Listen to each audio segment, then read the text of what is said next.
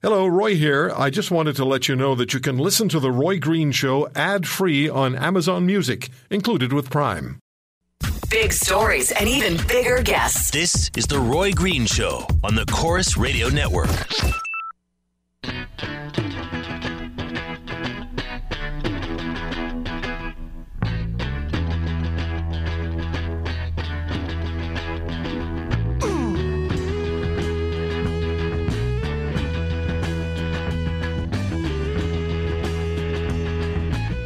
I decided rather than terminating NAFTA, which would be a pretty big, shock to the system, we will renegotiate. Now, if I'm unable to make a fair deal, if I'm unable to make a fair deal for the United States, meaning a fair deal for our workers and our companies, I will terminate NAFTA. It's not over with Donald Trump. We're going to give renegotiation a good... It's not over with Donald Trump.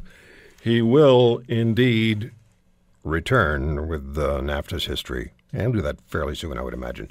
Pat sends an email to Roy at RoyGreenshow.com. Trudeau is already dividing the country.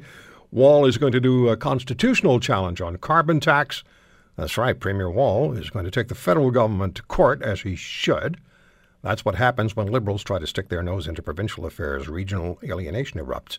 All Max needs to do is respect the Constitution on division of responsibilities and enforce bans on interprovincial barriers. Lots of strong opinion. Trent in St.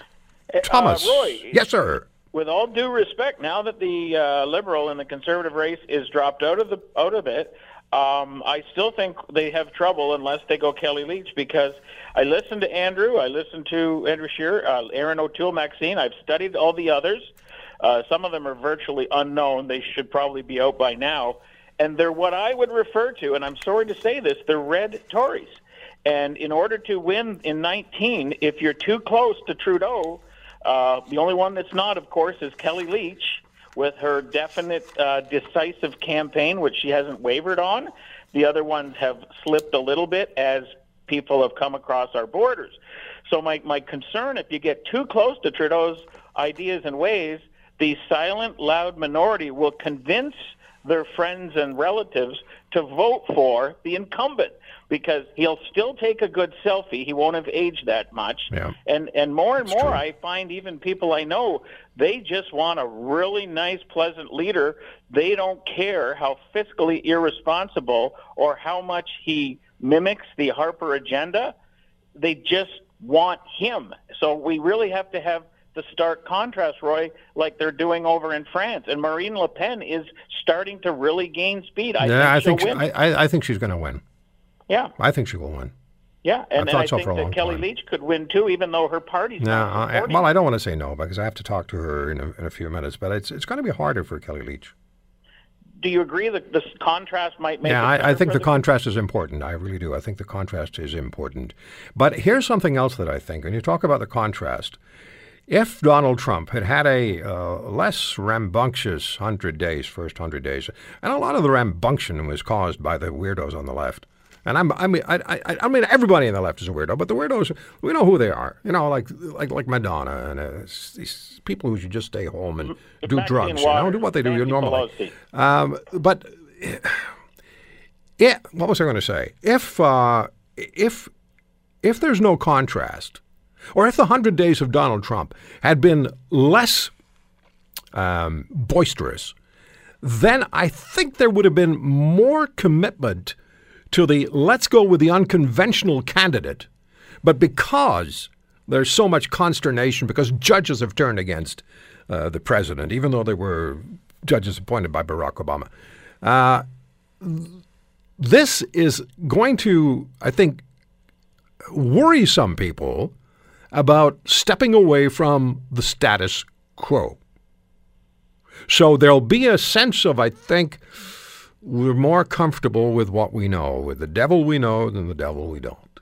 Well, you're correct. And Canadians are a little softer, politically minded. We are. Gentler. Yeah. Gentler. Okay, we'll go with that. Gentler. No, really are. We are. There's a lot of silent people that are very, very frustrated. We don't often really get pissed off and do something really seriously different. Like 1993, when the progressive Conservatives under Brian Mulroney and then Kim Campbell went from a majority government to a caucus you could hold in a two-seater car because that's all they had left. That's when Canadians said, that's enough. But it doesn't happen very often. No, but I think we're due. I think it's cyclical, and there's a lot of. Well, we'll see. If you check the comments, there's a lot of people that are really, really frustrated with the establishment. Thank you for the call. Okay. Have a good one, Trent. Bye-bye.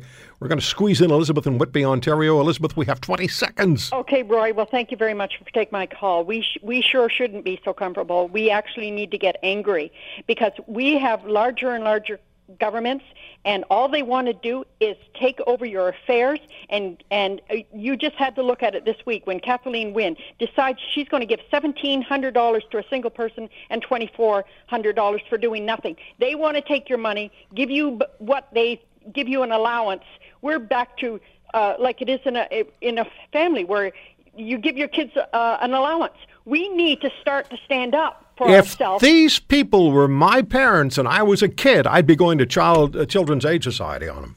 Well, I can tell you, we need to start getting angry and not Elizabeth, be so comfortable and relaxed. My dear, we've got to go. People need to get out and vote. Got to go. Thank you, Elizabeth. Thanks for the call in Whitby, Ontario.